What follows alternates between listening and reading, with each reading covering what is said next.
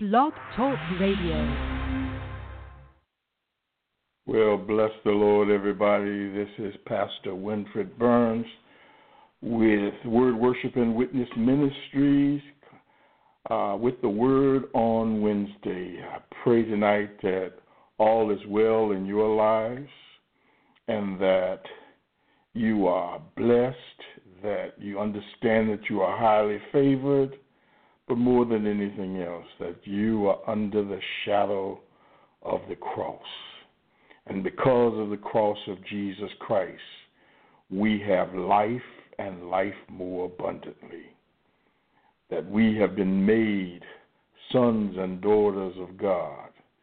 That on that cross, Jesus effectively defeated Satan, and he offered himself up as a sacrifice for our sins.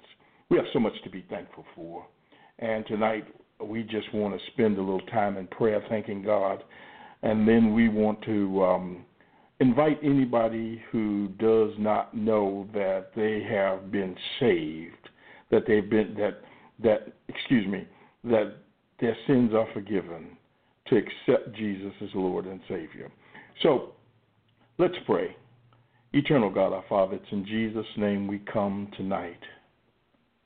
And we don't come into this session lightly, nor do we come just thinking we know you and we know your word. No, Father, we come asking you to reveal yourself unto us. We come asking that you would reveal your word unto us. We ask that by your Spirit, O God, that you would take us into your word and not only help us to understand your word, but also, Father, help us to have it in our heart and to not just know you and know your word, but be instruments of your word. God, how we bless you and how we praise you. God, we don't want to get it in us and leave it in us, but we want you to put it in us and then let it work itself out of us, that your kingdom might be advanced in this land. We bless you and we praise you in Jesus' name. Amen. I want to say to anybody out there tonight who does not know this, that your sins have been forgiven. And I know you think that that what you've done is very, very bad, or that what you've done is something that is unpardonable, or that God doesn't love you. Nothing can be farther from the truth. Your sins have been forgiven. And we bless God for the fact that he allowed his son Jesus to die on Calvary's cross just for us. Not just for you, because he died for me too. And what I ask you to do tonight is, if you believe that Jesus died for your sins, that you would ask him, that you would acknowledge that he died for your sins, simply by saying to the Lord, Lord, I believe that Jesus died for my sins. I ask him to be my Savior, to come into my heart. And then, if you do that, then what I want you to do as quickly as possible, I want you to find some Christian. I'd like you to find some church, some pastor, somebody that can help you understand what this means by you confessing Jesus as your Lord and Savior. The one thing I'll tell you very quickly that it means is that your sins have been forgiven, that you are now a son or daughter of God, and that you're part of a great, great big family that goes back for literally hundreds of generations. So we bless you and we welcome you to the family if you prayed that prayer. Now, let's get to work. And the thing that we want to do tonight is we want to take a good hard look at the things that we've studied the last couple of weeks, specifically last week and this week. Because what I've been trying to unpack in this early part of 2 Samuel is that there is a war going on, and on the surface it just looks like a war between David and Saul's son Ishbosheth. That's what it looked like on the surface. But last week, what we tried to show you is the difference between an anointed king, David, and the appointed king, Ishbosheth. Now, Ishbosheth is the king that has been set on the throne of Israel by Abner.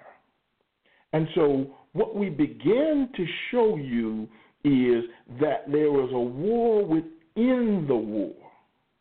And the war within the war was the war carried about by the anointed king versus the war against the appointed king. And what we'll show you tonight is that as the battle has continued, we can see that there's more prisoners, there's more casualties of war than we can imagine. And then what we'll do as we go through is we'll show you what this means for you today as you make the decision whether you will take David or Ishbosheth, whether you'll take the king that has been anointed by God or the king that's been appointed by man. So what I want to do now is I want to pick up where we left off last week. And remember that when we left off, we were at a funeral. We were at the end of a funeral that David is now, he's buried Abner because Joab came in and Joab killed Abner. He killed him for a couple of reasons as we tried to show you last week. Number one reason that he killed him is because Joab killed Asahel. Abner killed Asahel, Joab's brother. Secondly, he killed him because they would be, if Abner is left to live, he and Joab would have been at each other's throat for the position of the general of David's army, and because both of them had been generals before. So he eliminates a rival. And David washes his hand of the whole affair because David knows that he is the appointed king and the anointed king. And the anointed king is not going to ascend to the throne based upon what a man does, but David in his entire life has been dependent upon and surrendered himself to the hand of God. David could have fought a long time ago. David could have went up against Saul a long time ago. But he chose not to because he recognized that Saul was God's anointed. Remember we went through it back in 1 Samuel, how he kept saying, I can't put my hand against the anointed of God. I can't put my hand against the anointed of God. And so now we're going to pick up after the funeral in chapter 4. And what I'm doing tonight is something that I haven't done before. For purposes of my argument tonight and the teaching will be stronger if I use my King James Bible, because my King James Bible has some phrasing in it that will help me get the point across better. So I'm not regressing or anything like that. I like the NIV, I love the ESV, but tonight I need to get with the King to get the phrases that I want so I can teach this lesson. So with that said, let's take a look at 2 Samuel chapter 4, and we'll begin reading there. And when Saul's son heard that Abner was dead in Hebron, his hands were feeble, and all the Israelites were troubled. Now, let's stop right there. So, remember we said that Ishbosheth has been placed on the throne by Abner, and Abner was the real power behind the throne. Now, Abner's dead, so there's nobody to prop Ishbosheth up. But look at the phrase that says, and all the Israelites were troubled. Let me read that to you again in the NIVs, because it actually says something here that will help you catch it a little bit better.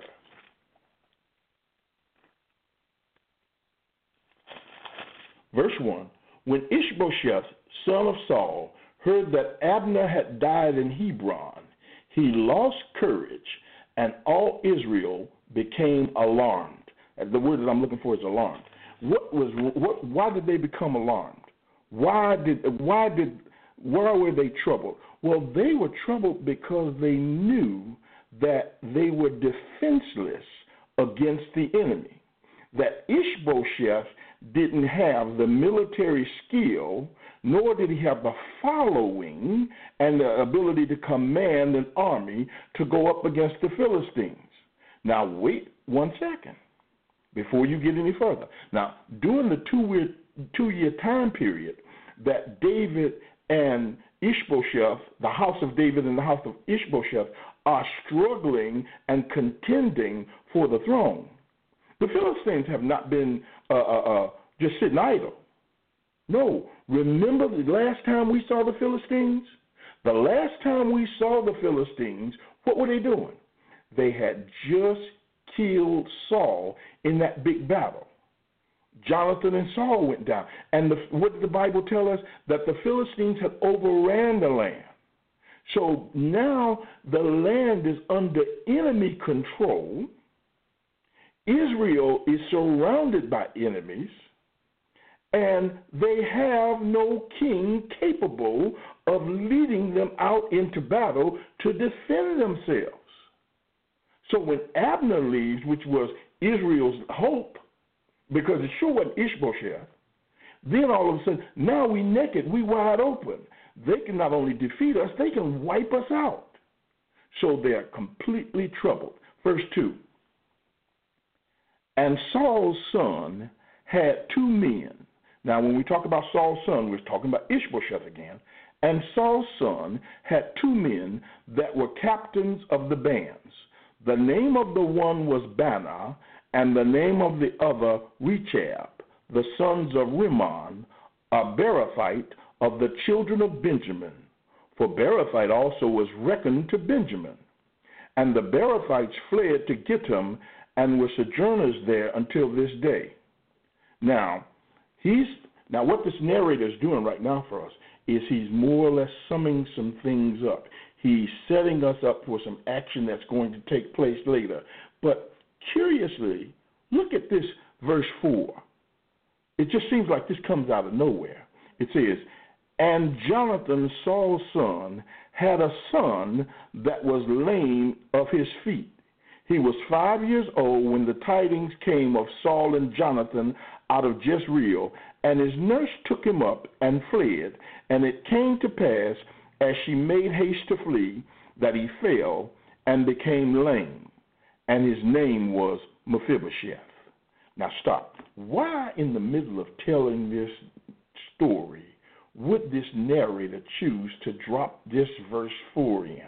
Well, what he's doing is he's basically showing the state of Saul's family and the fulfillment of God's promise that there would not be someone from Saul's family able to take the throne.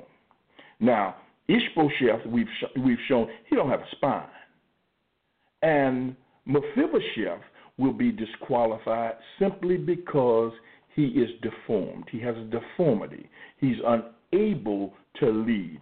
So the kingdom is about to pass because there's no one from Saul's family who is able to qualify to continue his dynasty. And so this writer lets us know from the beginning, no, David was not a usurper of the throne. He was the closest kin available to take the throne. Because now remember in the last chapter that we visited in, that he has now claimed his right to his wife, so he is Saul's son-in-law. able to now ascend to the throne without conversation coming from Saul's family because there's no male left. Now, go further. Verse 5. And the sons of Rimmon the Beerothite, Rechab and Baanah went and came about the heat of the day to the house of Ishbosheth, who lay on a bed at noon. And they came thither into the midst of the house, as though they would have fetched wheat. And they smote him under the fifth rib. And Rechab and Baanah his brother escaped. For when they came into the house, he lay on his bed in his bedchamber, and they smote him, and slew him, and beheaded him, and took his head, and gat them away through the plain all night. I want to stop there. Let's take a look at this dead king now versus this live king. What's the difference between Ishbosheth and David? David, as we have established, is the anointed king. Now, what do I mean by that? He's the anointed king. We need to take a look. Go back to 1 Samuel chapter 16. Take your time. It's going to take me a second to get back there, because I don't like that little fancy thing y'all use where you flicking your fingers all over the place on y'all little technological apparatuses. I'm still old school, and I like to just turn some pages. 2 Samuel 16, verse 12. Look at this. Let me start at verse 11. How's that? Let me start at verse 11. And Samuel said unto Jesse, Are here all thy children? And he said, There remaineth yet the youngest, and behold, he keepeth the sheep. And Samuel said unto Jesse, Send and fetch him, for we will not sit down till he come hither. And he sent and brought him in. Now he was ruddy and withal of a beautiful countenance, and goodly to look to. And the Lord said, Arise, anoint him, for this is he.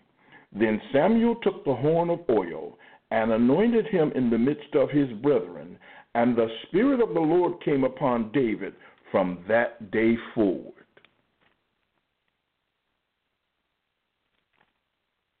Here he is. Remember we went through this? David has the anointing. But more than the anointing, he also has the Spirit of God, which will now enable him to accomplish God's purpose. What does Ishbosheth have? Ishbosheth had Abner. That's it. I want you to see some similarities between what happens with David and what happens with another king. Turn, if you will, first of all, I'll tip my hand a little bit. Go to Psalms chapter 2. Or Psalms 2, rather. Take your time, because I'm not... Look at verse 7. No, look at verse 6.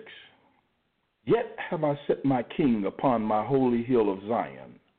I will declare the decree. The Lord hath said unto me, Thou art my son.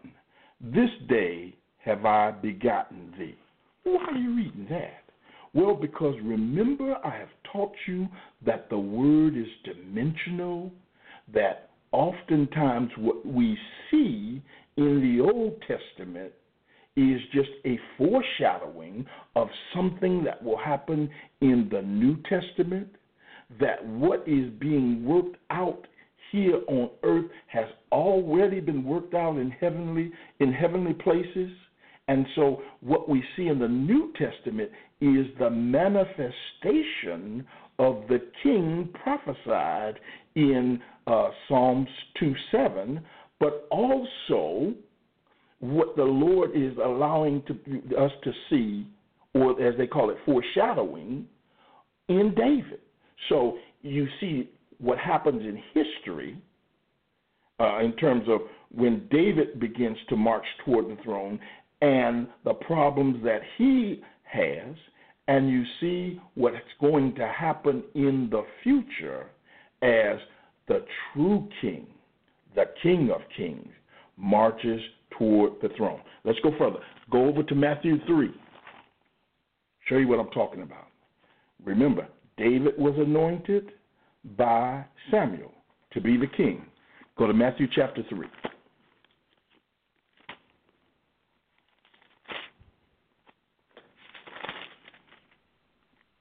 I would do like we do in church and say, when you have it, say, I got it. If you need more time, more time. Matthew chapter 3, verse 13. Then cometh Jesus from Galilee to Jordan unto John to be baptized of him. But John forbade him, saying, I have need to be baptized of thee, and comest thou to me? And Jesus answering said unto him, Suffer it to be so now, for thus it becometh us to fulfill all righteousness. Then he suffered him. And Jesus, watch this now, and Jesus, when he was baptized, went up straightway out of the water, and lo, the heavens were opened unto him, and he saw the Spirit of God descending like a dove and lighting upon him. And lo, a voice from heaven saying, This is my beloved Son, in whom I am well pleased. So literally, when Jesus, who does things decent and in order, is baptized by John, when he comes up out of the water, the Holy Spirit comes upon him. Do you recognize that? It descends upon him like a dove. He is anointed to be the Messiah. He is anointed to be the King.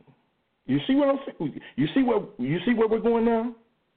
Look, I want to give you just a little bit more. Go flip over to Luke chapter 3.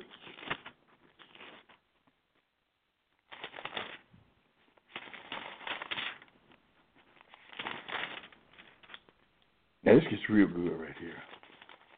Luke chapter 3, verse 21.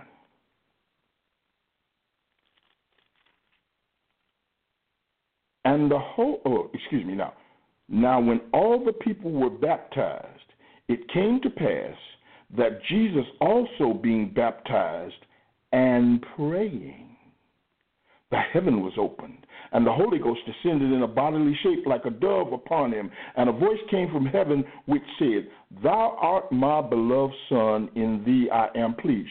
So what Luke fills out for us is while Jesus is being baptized, he's also in prayer. He's also in communication with the Father. So why did you bother to show that? Because one of the things that we see David doing and we see Jesus doing, but is lacking in Ishbosheth, is this, that David is constantly seeking out God. Shall I go up? Which way do I go? He is constantly in prayer. He is constantly in worship. And here is Jesus, foreshadowed by David, and what is he doing? The same thing, constantly in connection with his Father. The difference between Ishbosheth, Saul, and David is Ishbosheth and Saul were after the flesh. They were self-centered. The only thing they cared about is what they wanted, whereas David was concerned about the things of God. Go back to 1 Samuel, and what did God say? He says, I'm going because I found a man who is after my own heart. I found someone who is so tied to my will that literally he's after everything that I want. Look at Jesus. What does Jesus tell us later on? He says, my Father is working and I'm working. I can do nothing except the things that my Father tells me to do, shows me to do. Do you see the connection between the kings? Now, let's go further.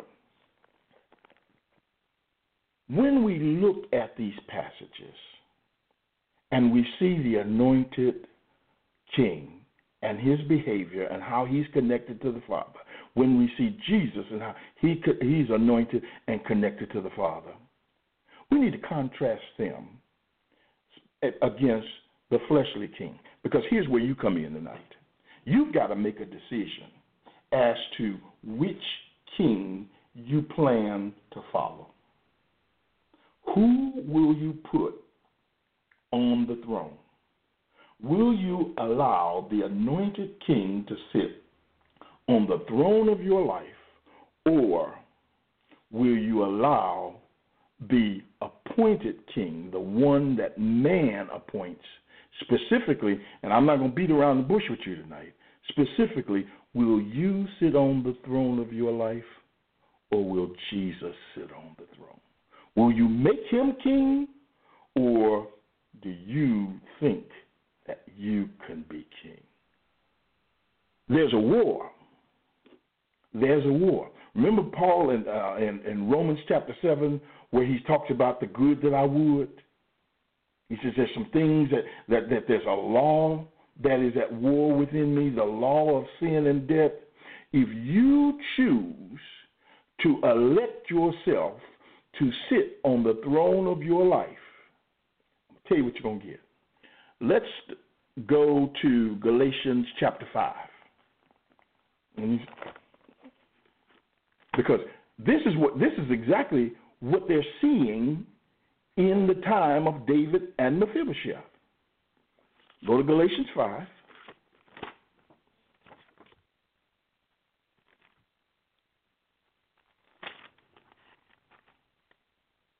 Oh, by the way, you do know that you can call in. I keep forgetting to do that, y'all. I mean to do it every week to remind you to call in if you want to, but y'all just sit on y'all the questions and stuff. You can call in at 929-477-2304, 929-477-2304, or if you're out watching on Periscope, you can type that question at the bottom, and hopefully I see it, and I can answer it then. But call in at 929-477-2304. We're going to be at Galatians 5.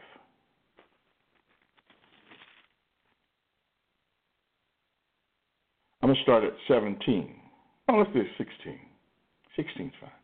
This I say then, walk in the Spirit, and ye shall not fulfill the lust of the flesh. Go down and drop down. Well, let's go to 17.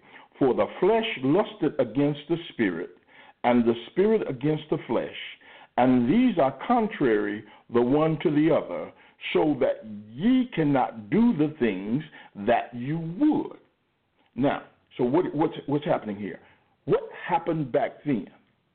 What you were seeing in the natural was a fight between Ishbosheth and David.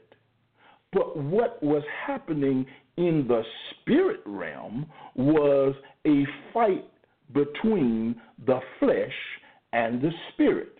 Ephesians 6, for we wrestle not against flesh and blood, but against principalities and powers and spiritual wickedness in high places.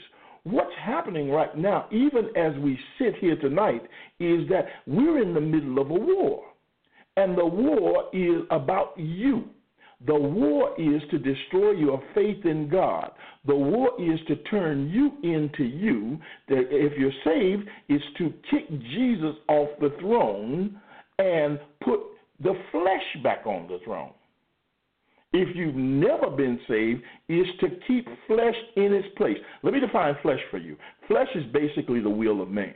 We ain't talking about, this old pretty face right here, the skin on this pretty face. No, what we're talking about is the spirit of man, the will of man within you.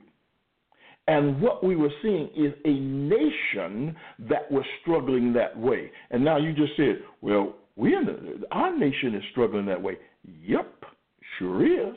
But this is not about the nation. This is about you. This is a decision that you have to make. whether you will choose the flesh or whether you will abide in Christ and let his spirit abide in you. Look, now, let me help you make your choice easier. Look at this, verse 19. Now the works of the flesh are manifest, which are these: adultery, fornication, uncleanness, lasciviousness, idolatry, witchcraft, hatred, variance, emulations, wrath, strife, seditions, hearsays, envyings, murder, drunkenness, revelings, and such like, of the which I tell you before, as I have also told you in the past, that they which do such things shall not inherit the kingdom of God. Excuse me. You want that? That's what you get when you elect Ishbosheth. That's what you get when you allow your flesh to sit on the throne of your life. All that mess that I don't even want to read again because it's just too nasty. And in the end, knowing that I don't inherit the kingdom of God. Now, you think, well, wait a minute, hold on. The kingdom of God, I don't inherit the kingdom of God.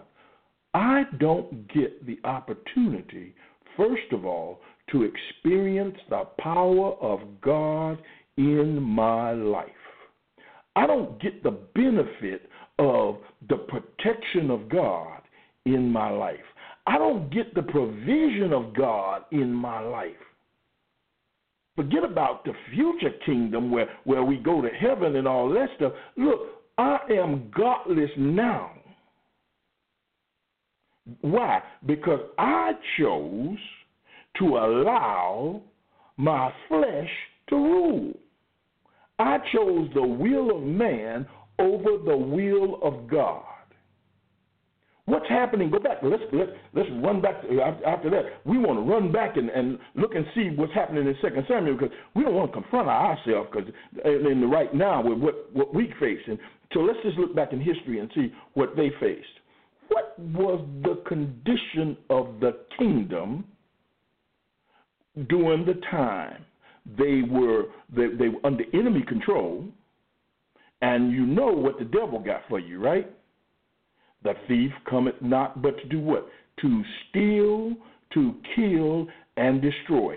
Back up 2 books. Get into Judges. And what happens in Judges? Every time you look up, because they were doing it their way, what do you see? You see bondage, humiliation. They were getting their crops stolen. Everything that they had, they were under a curse constantly. And even though God comes with grace to them and deliverance to them, no sooner will God deliver them, they forget about God and say, okay, God, we got this. And they start doing it their way again. And here comes another enemy into their life. Look at Gideon. Where was Gideon when God searched him out and called him? He was hiding in a cave trying to get his family something to eat. Why was he hiding in the cave? Because the Midianites were dogging him out. Look at when we try to run things, the mess that we make. Look at what was happening there. What did we just see in these last couple of chapters? We saw family feuds because the Israelites were fighting Judah. We saw murder. We saw envy. Look at Abner and look at Joab. They couldn't come together. All of the stuff that we just read about that was happening that Paul tells us will happen, the works of the flesh were being manifested right during this time period. And my argument with you tonight is, so why in the world would you want something like that running you? Why do you think you are capable of running you? Oh, no. I don't want that. I want Jesus, who is the anointed king. Let's keep going because I'm going to finish this chapter tonight. Now I got some more questions to ask you. I'm still in chapter 4. I'm at verse 6. Ishbosheth has just been murdered. Oh, let's go down to 7. No, 8. That's where I want to be at, verse 8. That's where I'd like to be at. Now, Ishbosheth has been murdered by Rechab and Baanah. And verse 8, and they brought the head of Ishbosheth unto David to Hebron. Remember one of the works of the flesh? Murder. And said to the king, behold the head of Ishbosheth, the son of Saul, thine enemy, which sought thy life, and the Lord hath avenged my lord the king this day of Saul and of his seed. Now, they march all night, and they go in such a way where they avoid any of the people who were still loyal to Ishbosheth.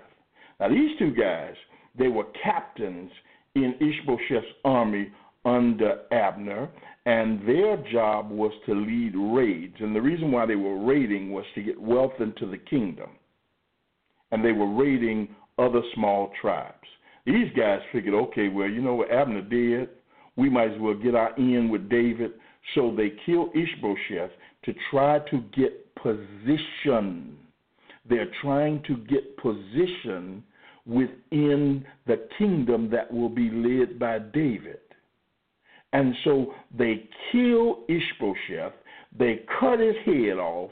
They take him to David, thinking David's going to give them a reward. And let's see what happens. And David answered Rechab. I'm at verse 9.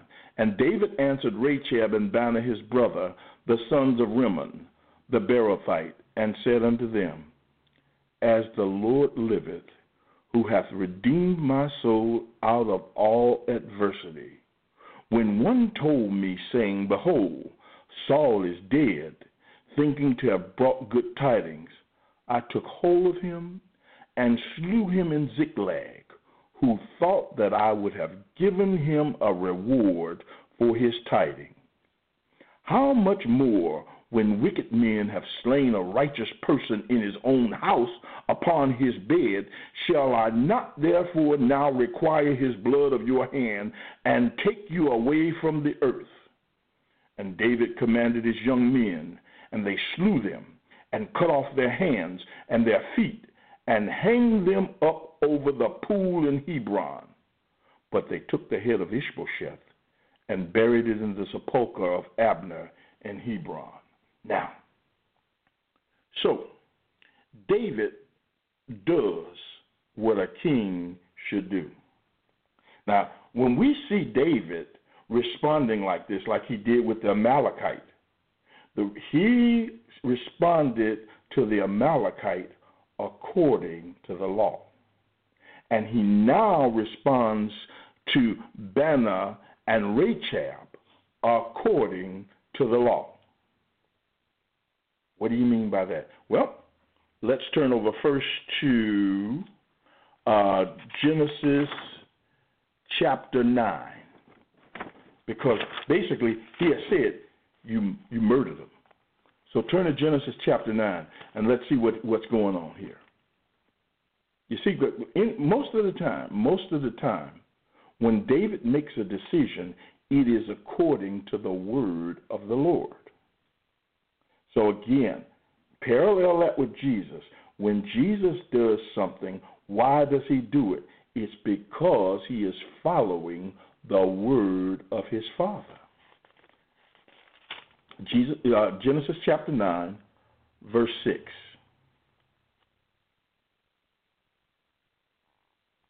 In the right place? Hang on. No, I wrote that down wrong. 9, 6. Hold on. I'm looking at something in the right spot. Ooh.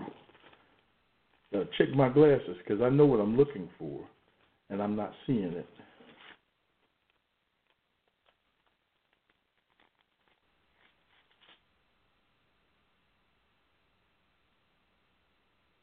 I'm looking at it now, but it's different than my King James. Oh, 9. Oh, that's I know why it's different than King James, because I'm looking in the wrong spot. Whoso sheddeth man's blood, by man shall his blood be shed. For in the image of God made he man. Now, look again at Leviticus 24:17. Maybe I can get to that one quicker than I did the last one, huh?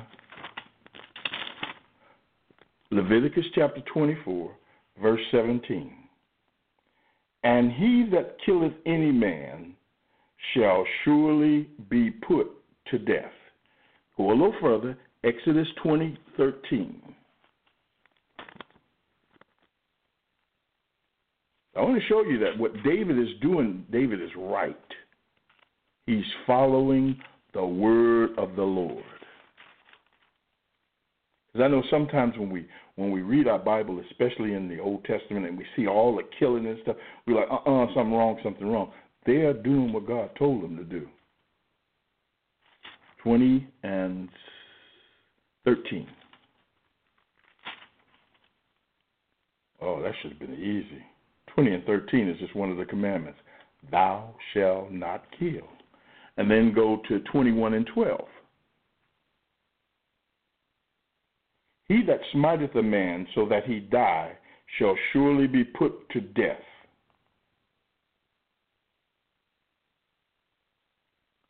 And then I want to take you over, and I want to set this last piece up with Deuteronomy chapter 21.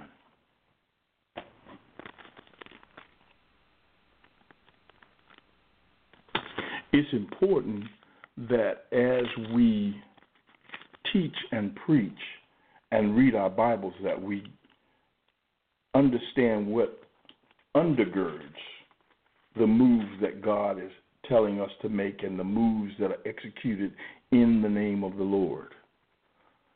So, chapter 21, verse 22. Where am I at? 20, 21, 22.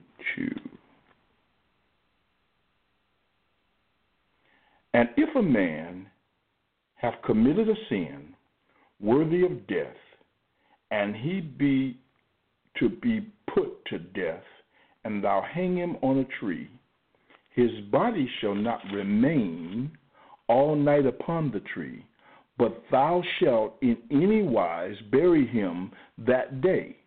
For he that is hanged is accursed of God, that thy land be not defiled, which the Lord thy God giveth thee for an inheritance. So now, what does David do? Go back to 2 Samuel in the 4th chapter. I want to show you what's happening here.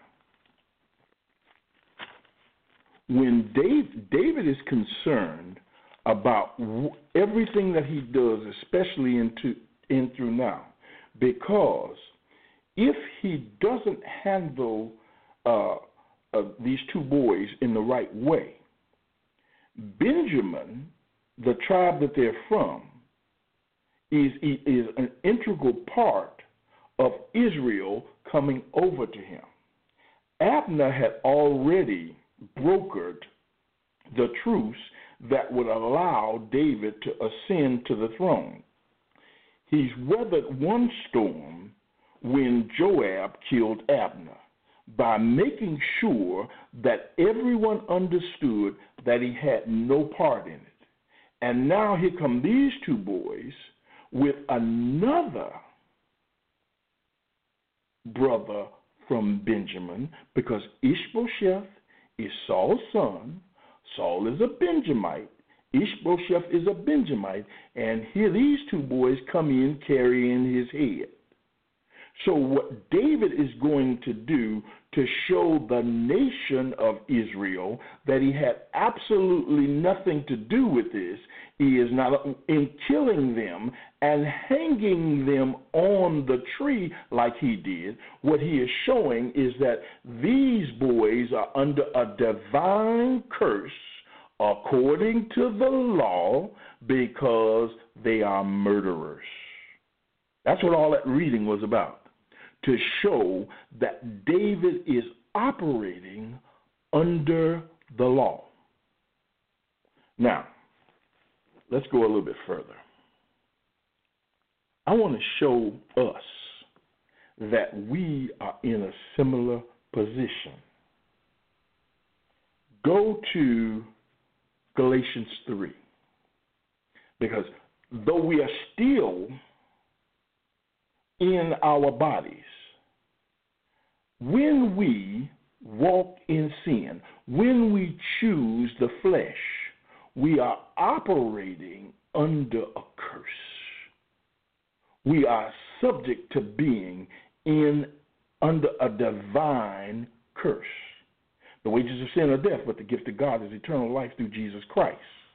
We deserve death. Go to Galatians chapter 3. Let's see if we can finish this off here within the next 10 minutes. Galatians 3.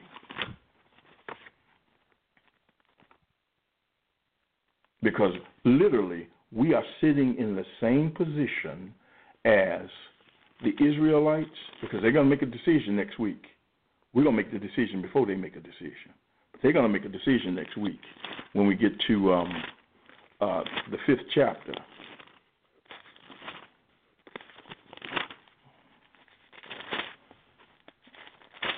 These pages are tight.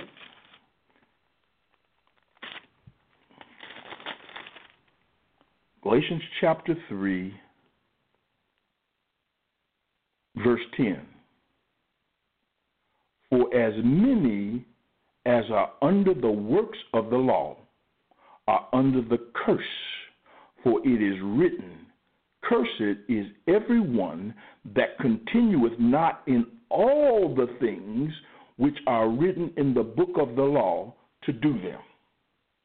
So, prior to Jesus Christ coming, the whole world was under the law and obligated to keep not just part of the law, but the whole law. Now, what law am I talking about? The law that was given at Sinai. Remember we went through that? Where at Sinai, when Moses was there and they had the black cloud and the thunder and lightnings coming off of Sinai, and God hands down the commandments, and then he says to them, and the people say, look, all that you say we will do.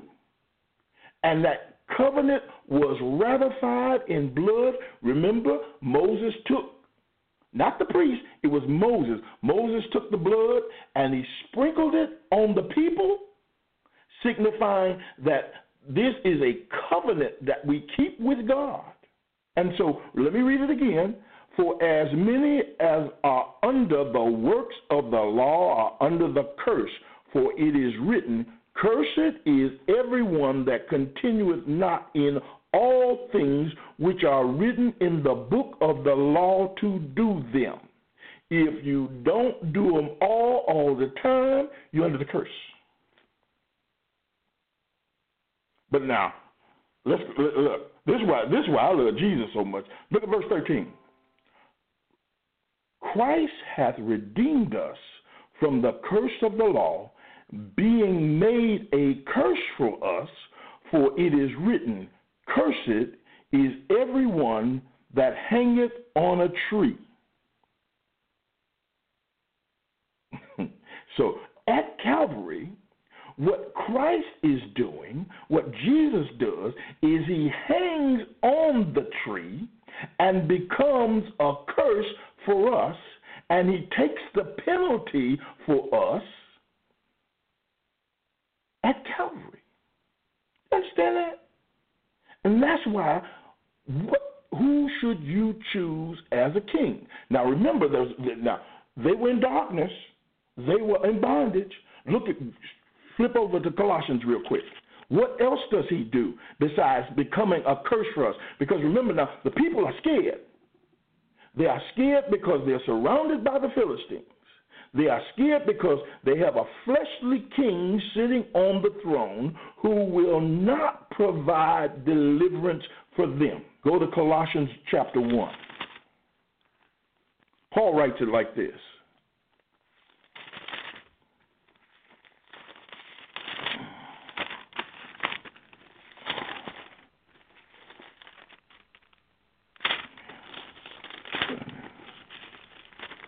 Ooh, these pages are tight.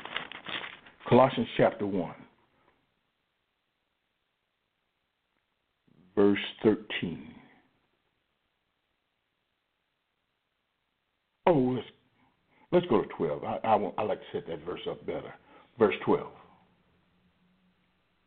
Giving thanks unto the Father, which hath made us meet to be partakers of the inheritance of the saints in light, who hath delivered us from the power of darkness and hath translated us into the kingdom of his dear Son.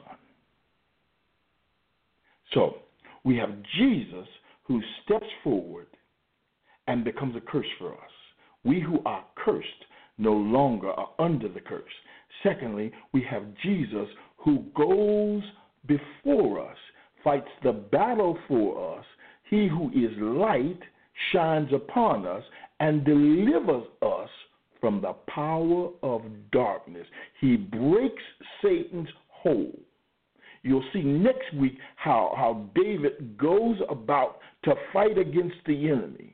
And that's what Jesus does for us. And so the question that I ask you right now is, who is your king? Who will you choose? Who will you sit on the throne of your life? They have a choice. They have David and Ishbosheth.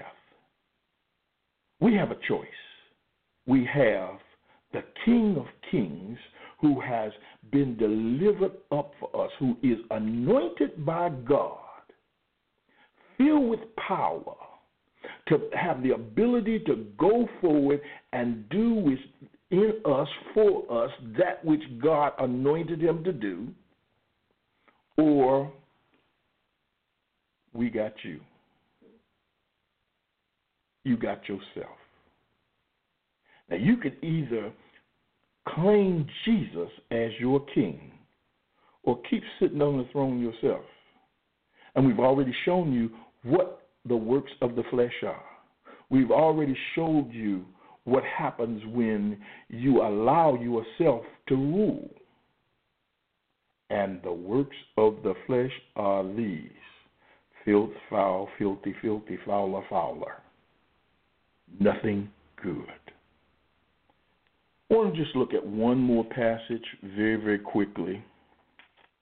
And I want to show you what happens from day to day when you choose your flesh over against Jesus.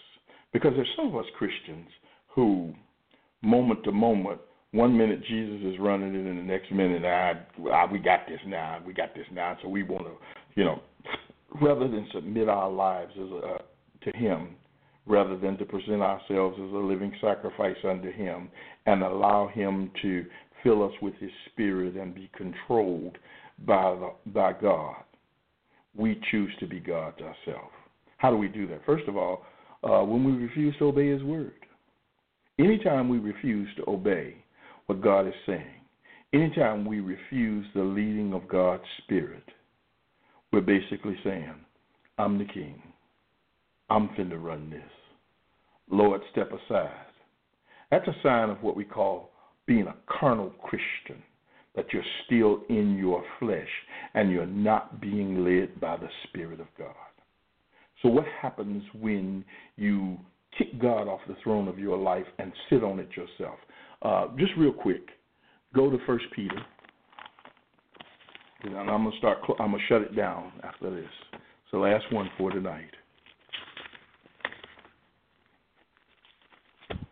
Ooh, these little thin pieces of paper pages. I get back where I want to get to, and these pages start all clinging together. And no, I'm not going to them little fancy apparatus y'all got. 1 Peter chapter 2, verse 11. Dearly beloved, I beseech you, as strangers and pilgrims, abstain from fleshly lusts which war against the soul. When you allow your flesh to control you, and here when we talk about flesh again, we're talking about the unregenerated man, the nature of the unregenerated man, the nature that is at war with God. When we allow that nature to rule, we literally war against our souls. And a house divided against itself won't stand. We're literally destroying ourselves because we want to rule. We want to run it. Is that what you want? There can only be one king. I think the phrase goes, either Jesus is Lord of all or he's not Lord at all. You have to decide. You have to decide if he's going to be your king, if the anointed king is going to rule. Just like the Israelites had to decide whether they were ready for the anointed King David. You have to decide. Nobody can decide for you. I pray that this has been an enlightening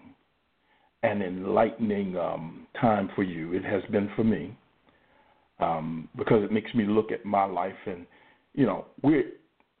there's inconsistencies everywhere.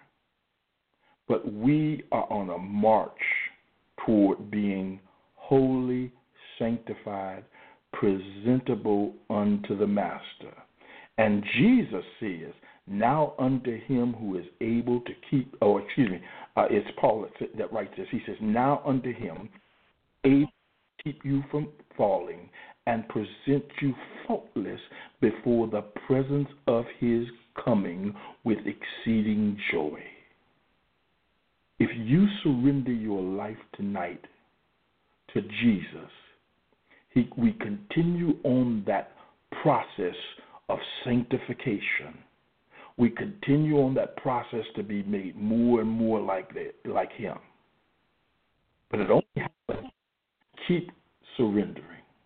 Will you surrender tonight? Will you choose Jesus as your King? It's up to you. Only you can make that choice.